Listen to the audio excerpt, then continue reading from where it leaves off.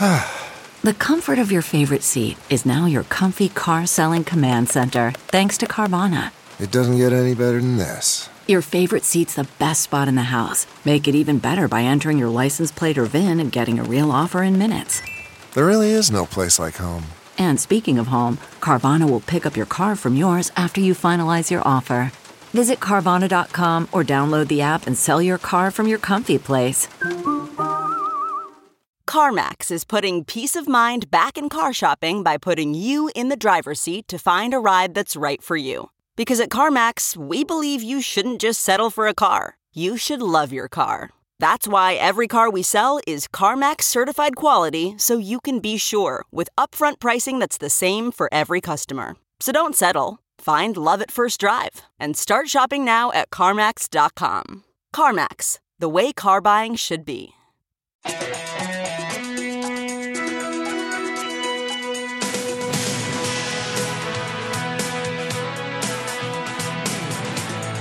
Welcome to Hollywood and Levine. I am Ken Levine, your podcast host, and my guest this week is entertainment reporter Arlen Peters.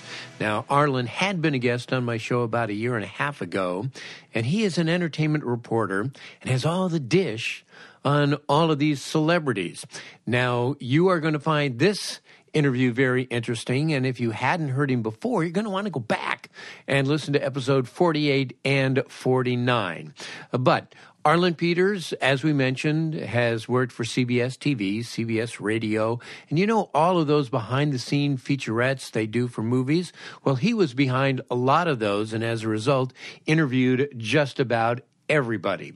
This week, we are going to get into some specific movies like Dirty Dancing, American Beauty, Best in Show, Ghostbusters.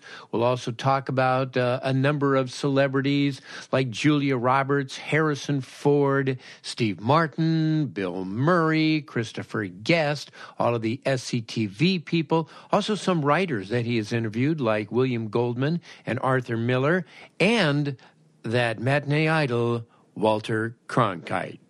Very interesting interview coming up. Arlen Peters this week on Hollywood and Levine.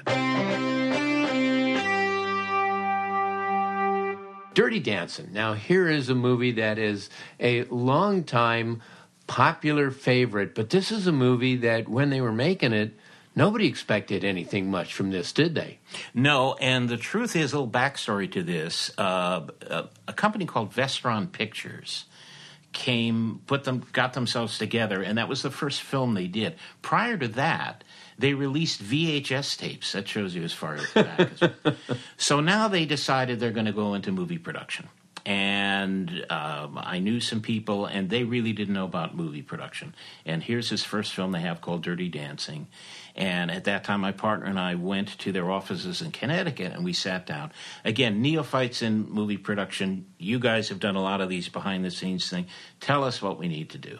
And so we had this meeting. Okay, fine. Now skip ahead to the movie, which was shot in a very, very small town called Lake Lure, North Carolina. Yeah, it was shot in the winter, too, right? It was supposed to be cold. The summer, and they're frolicking around, in the water, and it's probably like 20 degrees. It was very cold, and I think it was like an abandoned, Girl Scout or Boy Scout camp or something in the woods. Really in the middle of nowhere. It was pretty, but it was in the middle of nowhere. Unabomber was in the next cabin. And, probably. Right.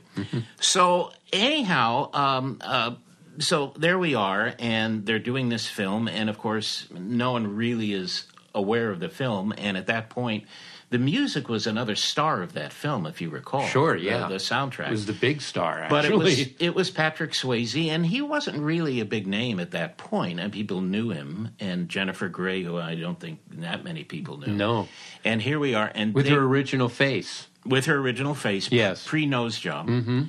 And so here we are in this little town, and again, and the choreographer at that time was a man named Kenny Ortega, who went on to fame later on because he worked with Michael Jackson and actually was working on the last project when Michael Jackson, passed. And so here's Kenny, and he was really a really energetic, good guy.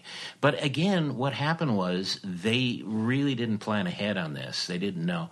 And rehearsals, which would have been a good thing to shoot, and an interview with him working with the dancers would have been a good thing to shoot before production. They didn't do it. So what we did was we faked a thing with him. And I sat down, did an interview with him talking about all the dance moves. They were already into the production. Now, people like Patrick Swayze, who was a very pleasant guy, but none of these people had any idea what they were doing. They thought this was just going to be a very small film. Right. And when I go back and listen to the interview with Swayze, he had no clue. None of them had any clue of anything. And I remember we shot that very famous dance scene at the end where she jumps off the stage and he holds her up. He holds her up in the whole thing. That was done, I swear, it must have been 20 degrees outside. Wow. And you were there for that? Yeah. Wow. Yeah. And you know, with Kenny Ortega and the other assistant choreographer working with them. And it was... Again, it's so interesting to watch a movie like this being made, and you have no clue it's going to turn out to be this very famous thing. Now, the one thing that stuck out in my mind and my partner's mind at that time, they had what they call a scratch track music track, which is a rough music track of that for that dance scene of the song that went on to win the Oscar for Best Song, "The Time of Your Life." Your Life, yeah. And we said to the movie company, we said, you know, this is, even as a scratch track thing, yeah, that's going to be the song. Well, we really should do something. No, it's going to be for RCA Records. We don't care to publicize that. Well, it turned out that we were able to extract some money from them, and we shot a thing with, when they were doing the music video for that. And, of course, it becomes the song of the year at the Oscars. Now, have you ever had a situation, as you said, you don't know whether or not a movie is going to be a hit, but sometimes you can get the sense that it's going to be a dog. Now, have you ever interviewed any actors on set who said, either on camera or off camera, this is just a fucking stinkburger? This is terrible. Why did I get myself into this thing? This is never going to be released. Well, actually, it wasn't on set, but actually the words came out of Harrison Ford's mouth. We were producing a press junket. Okay. What movie? Star Wars. I've actually blocked it out. No, it wasn't Star Wars. I've actually blocked it. Verizon commercial. It was some kind of romantic film. I swear. Sabrina, maybe? No, I don't remember the actual name of the film now. But I remember going into one of the suites where we would shoot, and in New York, some of those big suites had balconies, terraces. He's ready to jump. Well, he's walking in from the thing, and I said, Harrison, don't jump. And he said, with this movie, I should. And I thought, now that wasn't for broadcast, but I thought, well, okay, he's being honest about it. So that was I just don't think he liked the movie. But normally, no, you don't really have people bad-mouthing the movies. That doesn't happen. Okay. Among the many movies that you worked on was Best in Show, which is one of my favorite movies because I love that whole Christopher Guest troupe, all those SCTV people. What were they like? Well, I'm a big fan. Again, your background is comedy. I have done comedy things. I love SCTV. And it was a pleasure to work on this film and to work with these people. And Eugene Levy and Jane Lynch. And Jane Lynch was there. And, of course, Fred Willard. And I interviewed Fred, and that's when he left me to go and do that incredibly funny piece he did in the movie, which was... I think most of it was ad-lib. I was going to ask you, how scripted was that movie? I mean, was a lot of it improvised? It struck me that most of this was very loose, that they had a rough outline, and most of it was very loose, and that was the way Christopher Guest liked to work with his people. Now, Christopher Guest, considering the funny movies he's made, very quiet, almost shy. That's what I hear. No interview. I mean, I interviewed everybody on that movie. Had such a great time. Christopher Guest, no. Never looked at me, never. I mean, I was able to shoot behind-the-scenes footage. No interview, nothing, that's it. It was done in Vancouver, and then we picked up, I think it was a day here in West L.A. Is he just shy, or he just didn't like you? No, I just think that's the way he is. He just didn't like to be bothered, very focused, didn't like to be bothered. But the funny anecdote was when we were in West L.A., West Los Angeles, doing this. So there he is, and who comes over to say hello? His wife, Jamie Lee Curtis, who I actually knew. It's a long story, but I'd known her for years prior to her even being with Christopher Guest. Right. And she sees me, and we're outside. Now, remember, he hasn't said one word to me. He hasn't looked at me. And now she says, Arlen, my God. And she runs over and throws her arms around me and gives me a big kiss. And I remember him turning around and looking, wait a minute, is this the guy doing the interviews at the bar? You're kissing that schmuck. Yeah, my wife is guy? racing. What's happening here? That was a funny moment. There was another funny moment in this. We were there with real animal training, real dog people. Right. Excuse me. And there was... they had a white poodle, which was like a star of this film. And this woman, most of the people who were the groomers and whose dog, a lot of very heavy-set women who were very into the dogs for whatever reason. Okay. And Catherine O'Hara, who I love, was and I happened to be interviewing Catherine O'Hara. And we were fascinated watching this woman just grooming the dog. And we didn't think this woman could hear, but we actually kind of made fun of her after the interview. Well, it turned out the next morning I go down and having breakfast, and there's Catherine O'Hara and the woman who's the producer of the film. How's everything? Oh, I had a problem. The woman with the white poodle, she just walked off the film last night. Really? What happened? Well, apparently some people made some deprecating remarks, and Catherine O'Hara and I. So they had to get in a stunt poodle, or a stunt white poodle, and Catherine turns to me, and I turn to her, and I said, uh-oh. So we didn't say anything to anybody, but there was that story. Have you ever gotten in trouble on the set? Have you ever blown a take? You know, they're blowing up the bridge and the River Kwai, and they only have one shot at it, and there you are in the middle. I know it's a little before your time, but, you know, that kind of example. Did you ever get yourself in trouble? Nothing that bad, and luckily something did happen, but it was on the set of American Beauty, and I was doing the behind-the-scenes thing, and we were on a back lot in Burbank working. And it's the scene where Annette Bening comes home, and Kevin Spacey is in the garage pumping iron, and she's got grocery bags when she looks in. Mm-hmm. Well, we had shot a little bit of the rehearsal of that, and whenever we shoot a rehearsal, we always, I'll look for where the camera is and all that.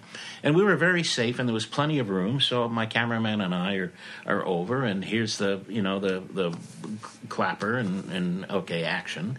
And the thing starts out, and then the thing, and all of a sudden I see the camera swing around. Uh-oh. And one thing you don't ever want to do when you're shooting behind the scenes is to have the film camera pointing at you with the talent of the movie. You don't want that. You don't want that. No.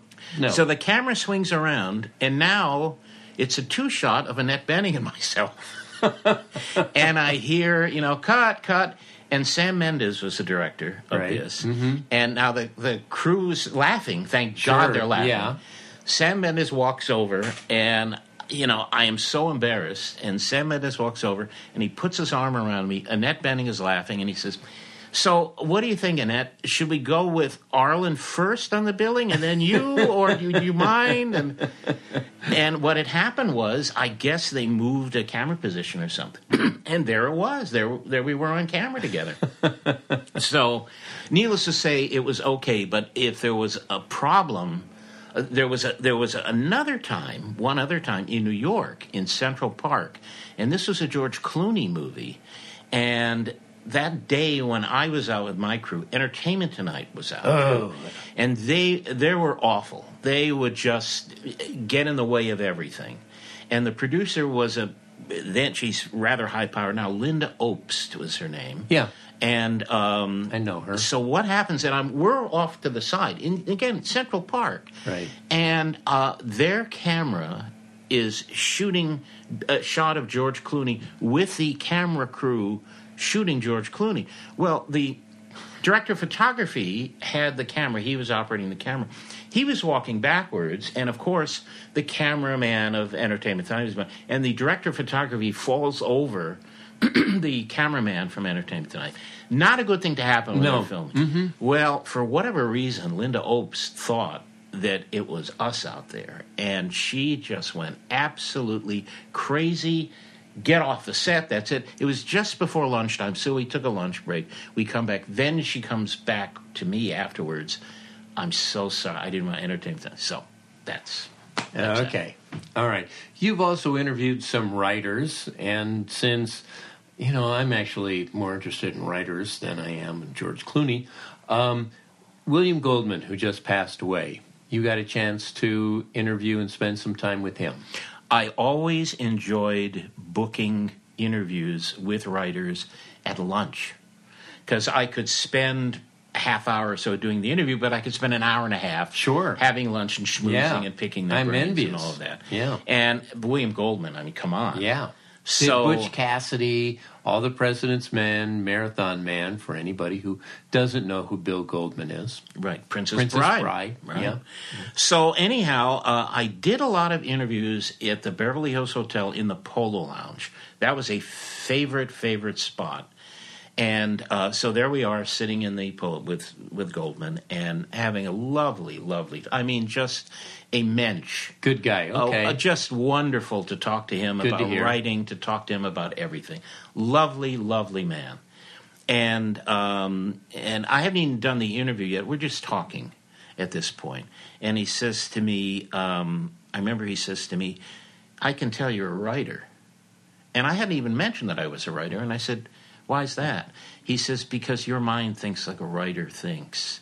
You're asking about specific things. You're inquisitive in a way that writers are. And I thought, well, that's interesting. That's quite a compliment. Yeah. It was so fascinating to me he picked that up. And then, of course, we did the interview, which was, you should pardon the pun, it was gold for Goldman. And just lovely. And I think altogether, I must have been with him for about 3 hours. Wow. Yeah. And it was just, I couldn't get enough. And he was very receptive. You don't want to take people's time up. But he really enjoyed talking. And I always remember that compliment. So, on the other hand, you interviewed Arthur Miller, and from what I understand, he is not such a nice fellow. Arthur Miller? Again, to me, he was fine. I don't think you ever saw many interviews with him. This was a project he had with Fox. And the truth is, I talked to him. Most of the interview was done by my client. And to be honest with you, it was a terrible interview. But prior to... Well, he's always very surly. I mean, I've seen him on interviews like with Charlie Rose. Remember that guy? And, and he's always just kind of curt and surly and... Well, he doesn't hide the fact that he had a lot of disdain for everything and everybody. Well, except Marilyn Monroe, I guess. It's interesting. I do remember asking him a question. This, again, not on camera, not on tape. But I asked him a question. I said, I had mentioned that I had seen Death of a Salesman, which was on Broadway at that time, with Dustin Hoffman playing Willie Loman. Mm-hmm. And he said, yeah. And I said, well, what did you think of that? And he paused and he said, well, Dustin was working very hard. And I thought, okay. I think we know where this is going. That was sort of my review, too. Yeah, I thought Hoffman as Willie Loman. It was like Lee J. Cobb, and then that was pretty much it. But so that was Arthur Miller, who was, again, with me, it was fine. But I found over the years, I always try to find out from people who have done interviews with people, what can I expect? What is this person like? Most of the times they're correct, but there have been some times where I've met people who I expected, going to be problems, and they were sweethearts, so who knows. You also dealt with a lot of comedians or comic actors. Steve Martin. Now, Steve Martin, I got to know just a little bit when I was writing on the Tracy Ullman Show. And the Steve Martin that you normally see, that wild and crazy guy, is not Steve Martin when the cameras aren't rolling. He was very quiet, very introspective. What was your impression of working or interviewing Steve Martin? Exactly. And the truth is, I have found most of the comedy people I've worked with are more serious. In Steve Martin's case, it was a movie called Roxanne. And great movie. By the way, if you've never seen that, he wrote and directed that movie. No, I don't think he directed it. He wrote and he starred in it. But of all of his movies, that one and L.A. Story are really the two best. Recommendation. And I worked on L.A. Story as well. But, there you go. But Roxanne, I was on the location, and that was also up in Vancouver where they were doing that. And Fred Willard, again, was in that movie. And I bumped into... Stalking him. No. It was a night shoot, and I was out and about, and there's Fred Willard, and he says hello, and he introduces himself, and I explained what I'm doing, and I said, yeah, I've got some stuff here that I'd love for Steve to do, some comedy stuff.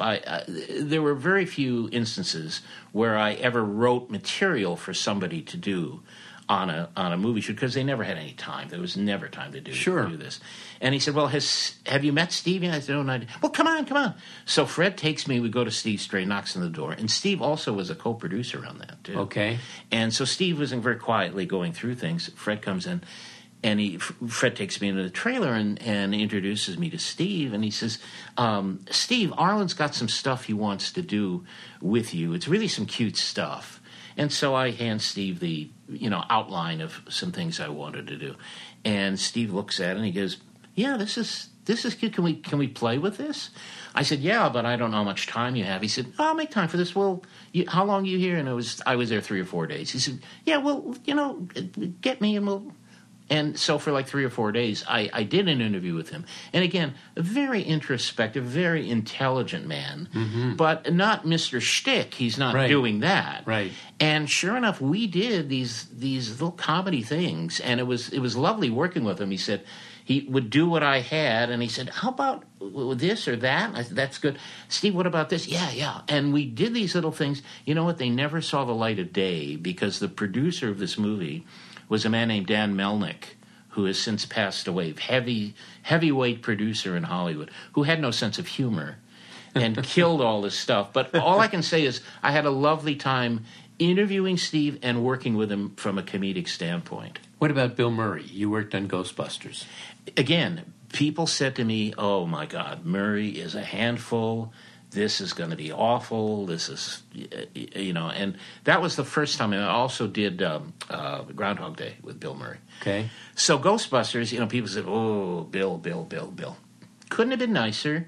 Came in on time, did his stuff. I remember we had Dan Aykroyd that day, too, who was, Dan is very intelligent. Dan tries too hard to be funny. He's really working to be funny, if you know what I mean. Yeah, no, and I was going to ask you, did Bill Murray try to be funny, or was he just Bill Murray? I guess a lot of times these guys, once they get on camera, they do kind of go into their persona, they go into their act. But he was Bill Murray.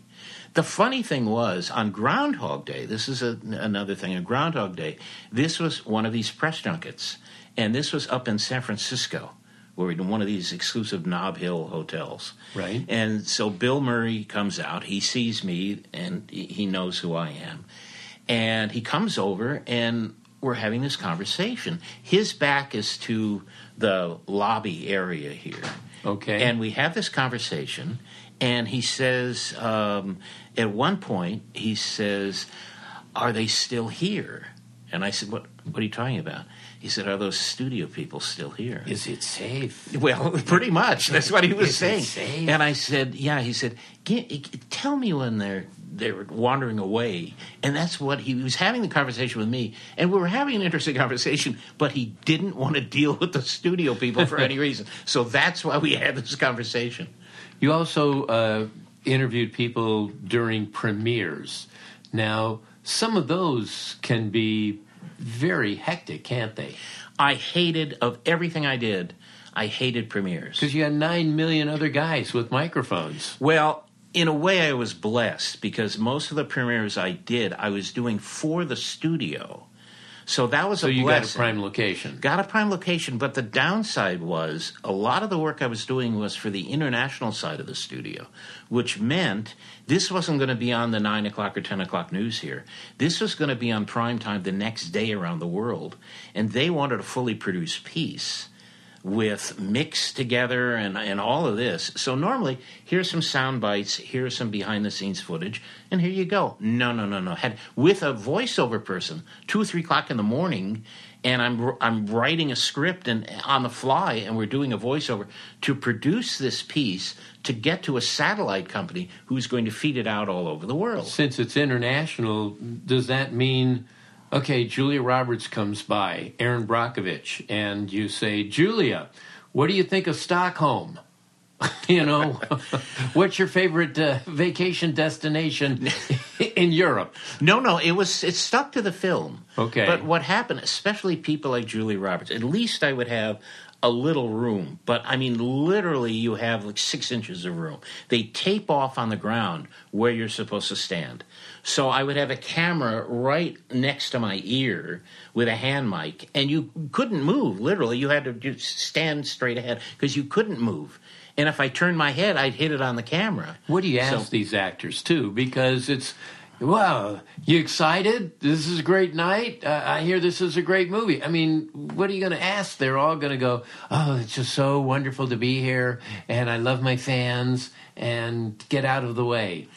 No, I have to honestly say I've never asked, are you excited to be here? I hate those kind of questions. What kind of questions do you ask? Well, first off, again, I'll back up with somebody like Julia, who does not like doing interviews, really. And she hates these kind of premieres. So I don't blame her. So, of course, what happens is they come just prior to the movie starting. Okay. So you have, 1,000 people out there. Interesting, the premiere was in Westwood, not far from here. Mm-hmm. So there I am on the street in Westwood. People are screaming. You can't barely hear anything. People are coming in. Where's Julia? Well, here's the car. And again, 2 minutes before the movie is supposed to start. And Julia comes by, and the still cameras are They saved her a seat? What's that? They saved her a seat? Oh, they saved her a seat. Yeah. Okay. Yeah. Mm-hmm. So the cameras are clicking, and thank heavens, here's the PR person who stops Julie, who just wants to go in the theater, and she points at me because that's the one interview she has to do because the international thing was very important. So Julia turns around, and she sees me, and there's a big smile. And she's, oh, why didn't you say that? So now she comes over, and we do our thing. But it's basically, I think I asked her, and again, you have like 3-4 minutes at the most to do this. Mm-hmm. And I said to her... She's missing the trailers. I mean, she's missing the cartoon. Uh-huh.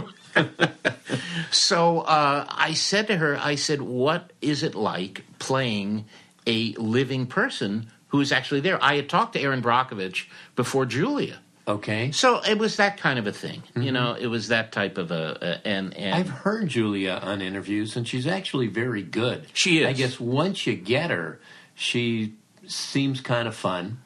Yeah, but she has a temper on her. And I know, again, since she wasn't doing anything and you're all squashed together, here I am talking to her. All of a sudden, here comes a boom mic from... I don't know who this guy was, and some guy's asking a question, and she just simply turned and said, I'm doing this interview not with you. And that was, but a friend of mine said to me, did you do an interview with Julia Roberts? I said, well, yeah, I've done so. At a premiere? I said, yeah, how would you know? Why are you asking that? Well, it's on YouTube. And there it is. Now, again, that was stolen footage by another camera was there. Uh-huh. But there I am on YouTube. Again, I'm not on camera. You see my hand with the microphone. That's all you ever saw on camera was my wrist and microphone. Has an actor ever blown up at you? Has he ever lost his temper, her temper, at you? Well, I think I mentioned our first round of things. We had the Richard Pryor thing. Yeah, Richard Pryor hated everybody. One, yeah. God, of all things, it comes to mind. Treat Williams. Okay. Comes to mind. He was a little surly. And I think the worst was Chris Christopherson. Chris Christopherson. I don't even remember. What did you do? I went What caused it? Well, I found out after the fact. It was get the fuck away from me. And there was no interview done. And one of the should have given him a joint. You would have had no problem. One of the ADs, one of the assistant directors, said to me later on, "Don't take that personally." And it turned out there was a lot going on there, like some. We won't want to get into it, but there's a little sexual flings and other things that were going on. I think we do want to get into it. He was having a little fling with the director's wife, apparently. Oh, okay. Yeah, so it was like, so I don't know what that had to do with me, but goodbye, Chris. Goodbye. I didn't have to do an interview with him. Who cares? Okay. So, are there some actors that if you are told, hey, you get a chance to interview such and such, that you just go, you know what, life's too short. I don't want to bother with this asshole.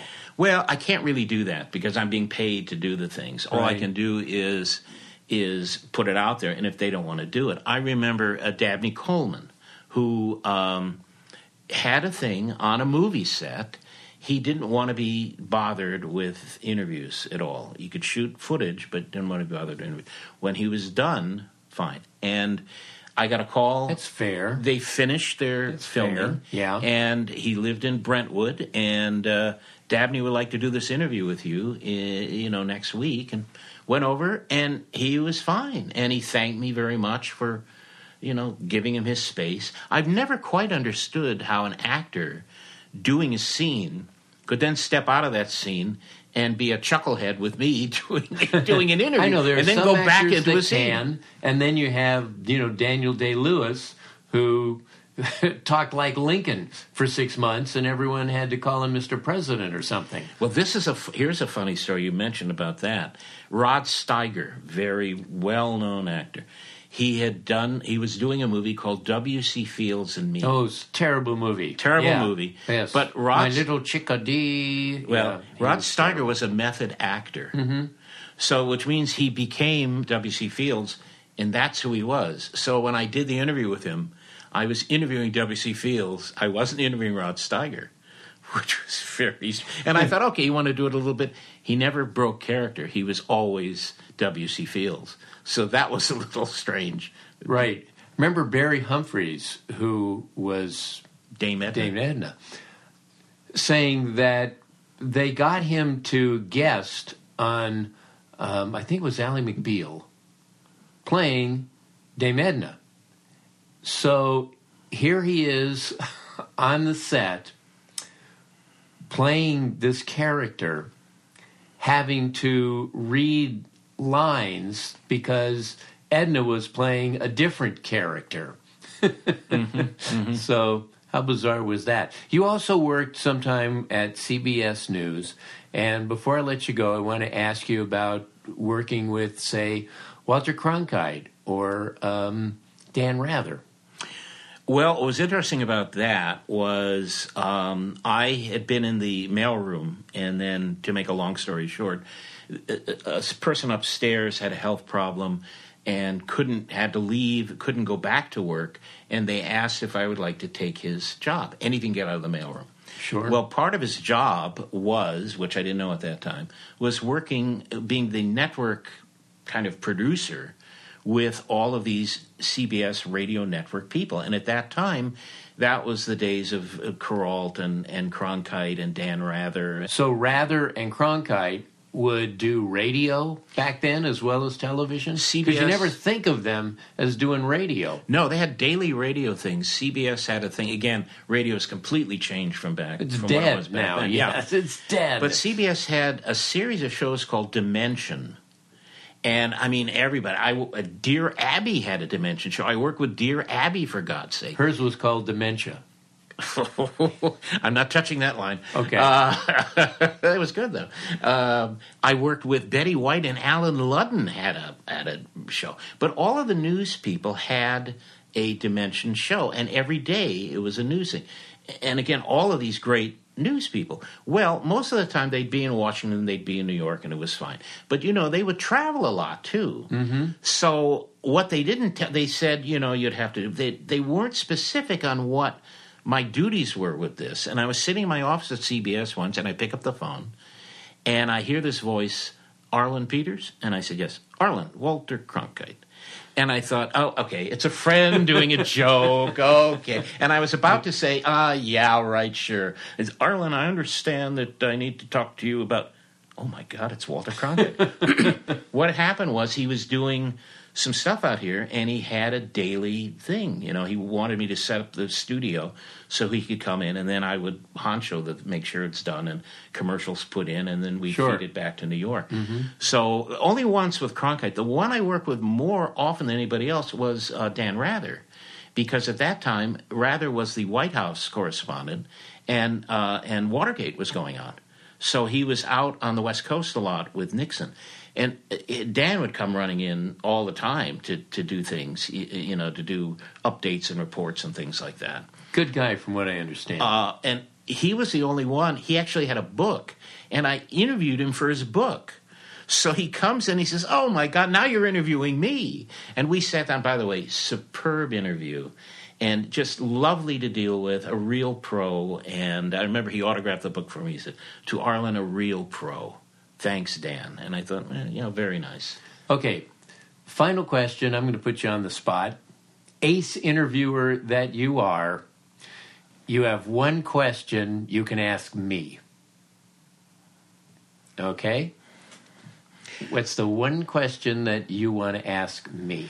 Well, a question that I would ask legends people who had done much. Asking me. No, I'm considering you in the comedy field, a legend with a huge background. I'm putting you with all these people, truthfully.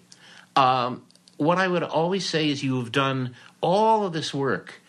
What is it that you haven't done that you would want to do right today? That's a great question.